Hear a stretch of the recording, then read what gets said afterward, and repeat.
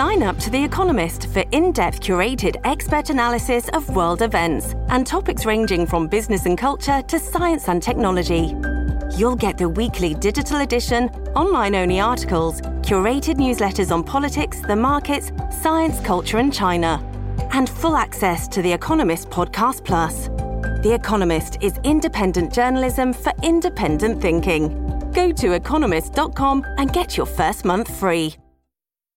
This episode is brought to you by Shopify. Whether you're selling a little or a lot, Shopify helps you do your thing, however you cha-ching. From the launch your online shop stage, all the way to the we just hit 1 million orders stage. No matter what stage you're in, Shopify's there to help you grow. Sign up for a $1 per month trial period at shopify.com/special offer, all lowercase. That's shopify.com/special offer.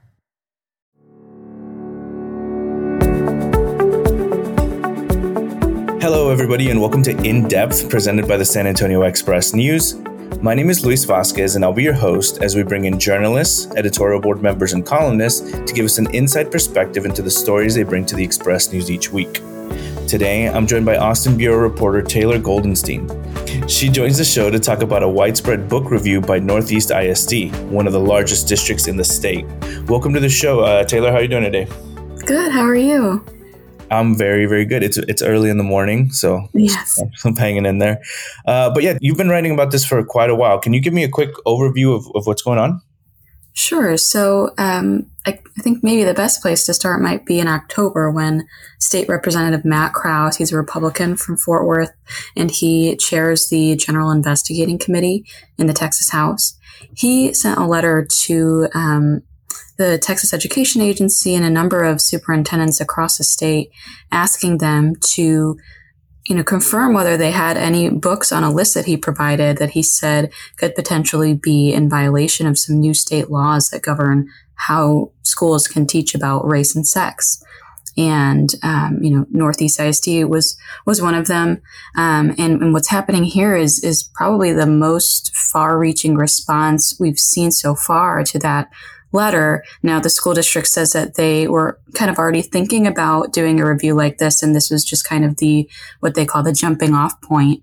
But it's raised, a lot of concern among some in the community who are seeing this as a big effort to censor certain types of literature. The books that have been selected, you mentioned in one of your articles that it's a lot of people of color, LGBTQ writers. Can you elaborate more on that? Yeah, so I went through the list it was about 800 books that Representative Krause had asked the districts to take a look at. And when I went through, it looked like the majority of, what was in that content related to either, LGBT relationships or LGBT issues. Some of them were teaching about gender identity, things like that. And the rest, in smaller percentages had to do with topics like abortion, race, specifically systemic racism, women's issues, and some of them were more about sex in general, such as STDs and things of that nature. Can I ask, what was that like when you were looking through all those books? Like, I'm talking like as a journalist, well, that seems pretty daunting. How do you tackle something like that? Yeah, so I kind of had to rely on what's publicly available. So looking through, online catalogs and looking for keywords, reading synopses. So that was a little bit, it's one of those, not so glamorous journalism moments, but I think it was an important analysis. It actually was inspired by one that a librarian did a little more informally.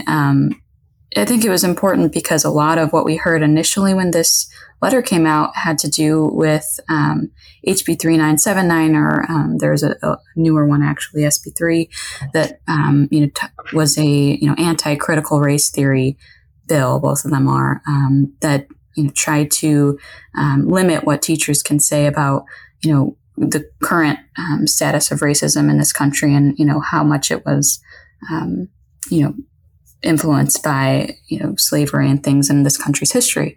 But when you looked at the actual books, of course, that is definitely a big chunk of the books. But what wasn't being talked about at the time was that the LGBT issue seemed to also be a large focus. So you write that so far 75 books have been flagged, and they're still going through the list to flag more? That's right. And, it's unclear, what will happen to those books. I've been told that there's a few options. It could be that, some of these books are considered more age appropriate for a higher grade level. So they may be moved, for example, out of an elementary library to a middle school or high school library. They were also considering possibly a separate section that might be, parental permission only, something like that. Or, they say this is their last resort. They'd prefer not to do this, but it is an option. They could, remove a book completely. Can you talk briefly about some of the books that have been flagged that you mentioned in your story? Sure. So again, a similar theme to what we've been talking about. All 4 were written by, people of color, women, LGBT authors, a combination of any of those, and all of them that the school district said were, sexually explicit, talk about LGBT relationships.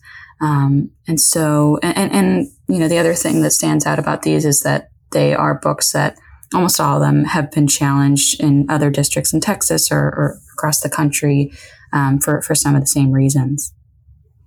Have you reached out to Matt Krause for comment on all of this? Yeah, I have. We've reached out to him continually as we report on this subject, but, he stated in the beginning, when he first sent the letter that basically the committee has a longstanding policy that it won't comment on any pending investigations or pending matters like this. He has made some public statements that we've been able to draw on that kind of vaguely talk about what he was intending to do here, which is, try to get compliance with some of these laws. But he hasn't gone into much detail and hasn't responded to cases like this where, I don't know if he intended for something like this to happen, but, in this case where hundreds of books were being pulled. So one of the kind of reactions so far it's been a lot of student activism.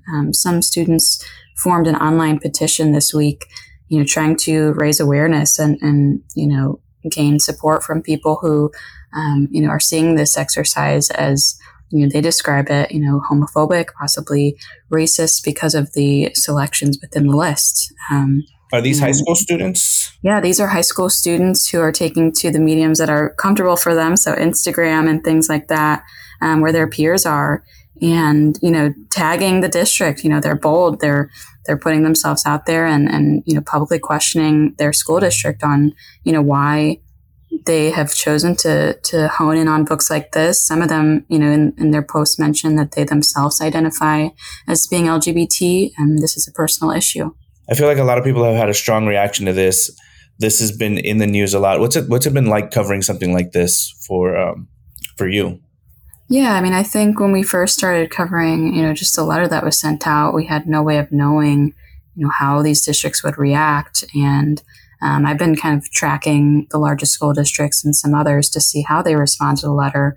And the maybe ironic thing or weird thing is that, most districts almost scoffed at the letter and said, this is way too much for us to undertake. We don't have the resources, even if we wanted to. And most actually didn't respond. So this is quite the opposite response from this district. On a personal level, I don't know. I won't get too much into it, but I did kind of have a prior review moment in my high school life as a student journalist. We were writing about what was, first sprouting as, hookup culture at the time. In articles we wrote back then, and long story short, the school district was not pleased. Some parents were not pleased, and copies of the paper started disappearing, and, the school instituted a prior review, which, student journalist rights are pretty limited. So they had the ability to do that. But yeah, I just remember, being a high school student, this is, so important to you in the moment. This is your entire life, and access to resources, access to information. It's so important, and I guess that this kind of brings me back to all that, and I feel for the students. You write so much about Texas politics. Are you a Texas native? I'm not. I'm from the Chicago suburbs. What's it been like covering everything in Texas for you, coming from a different state? Yeah, it's definitely got its differences, definitely politically, and in some ways not. But I've been here well over 5 years, so I'm starting to feel more and more like maybe a kind of native. It seems that you have the nuance there, and that I'm sure that takes a lot of work to get to that point, especially coming from somewhere else.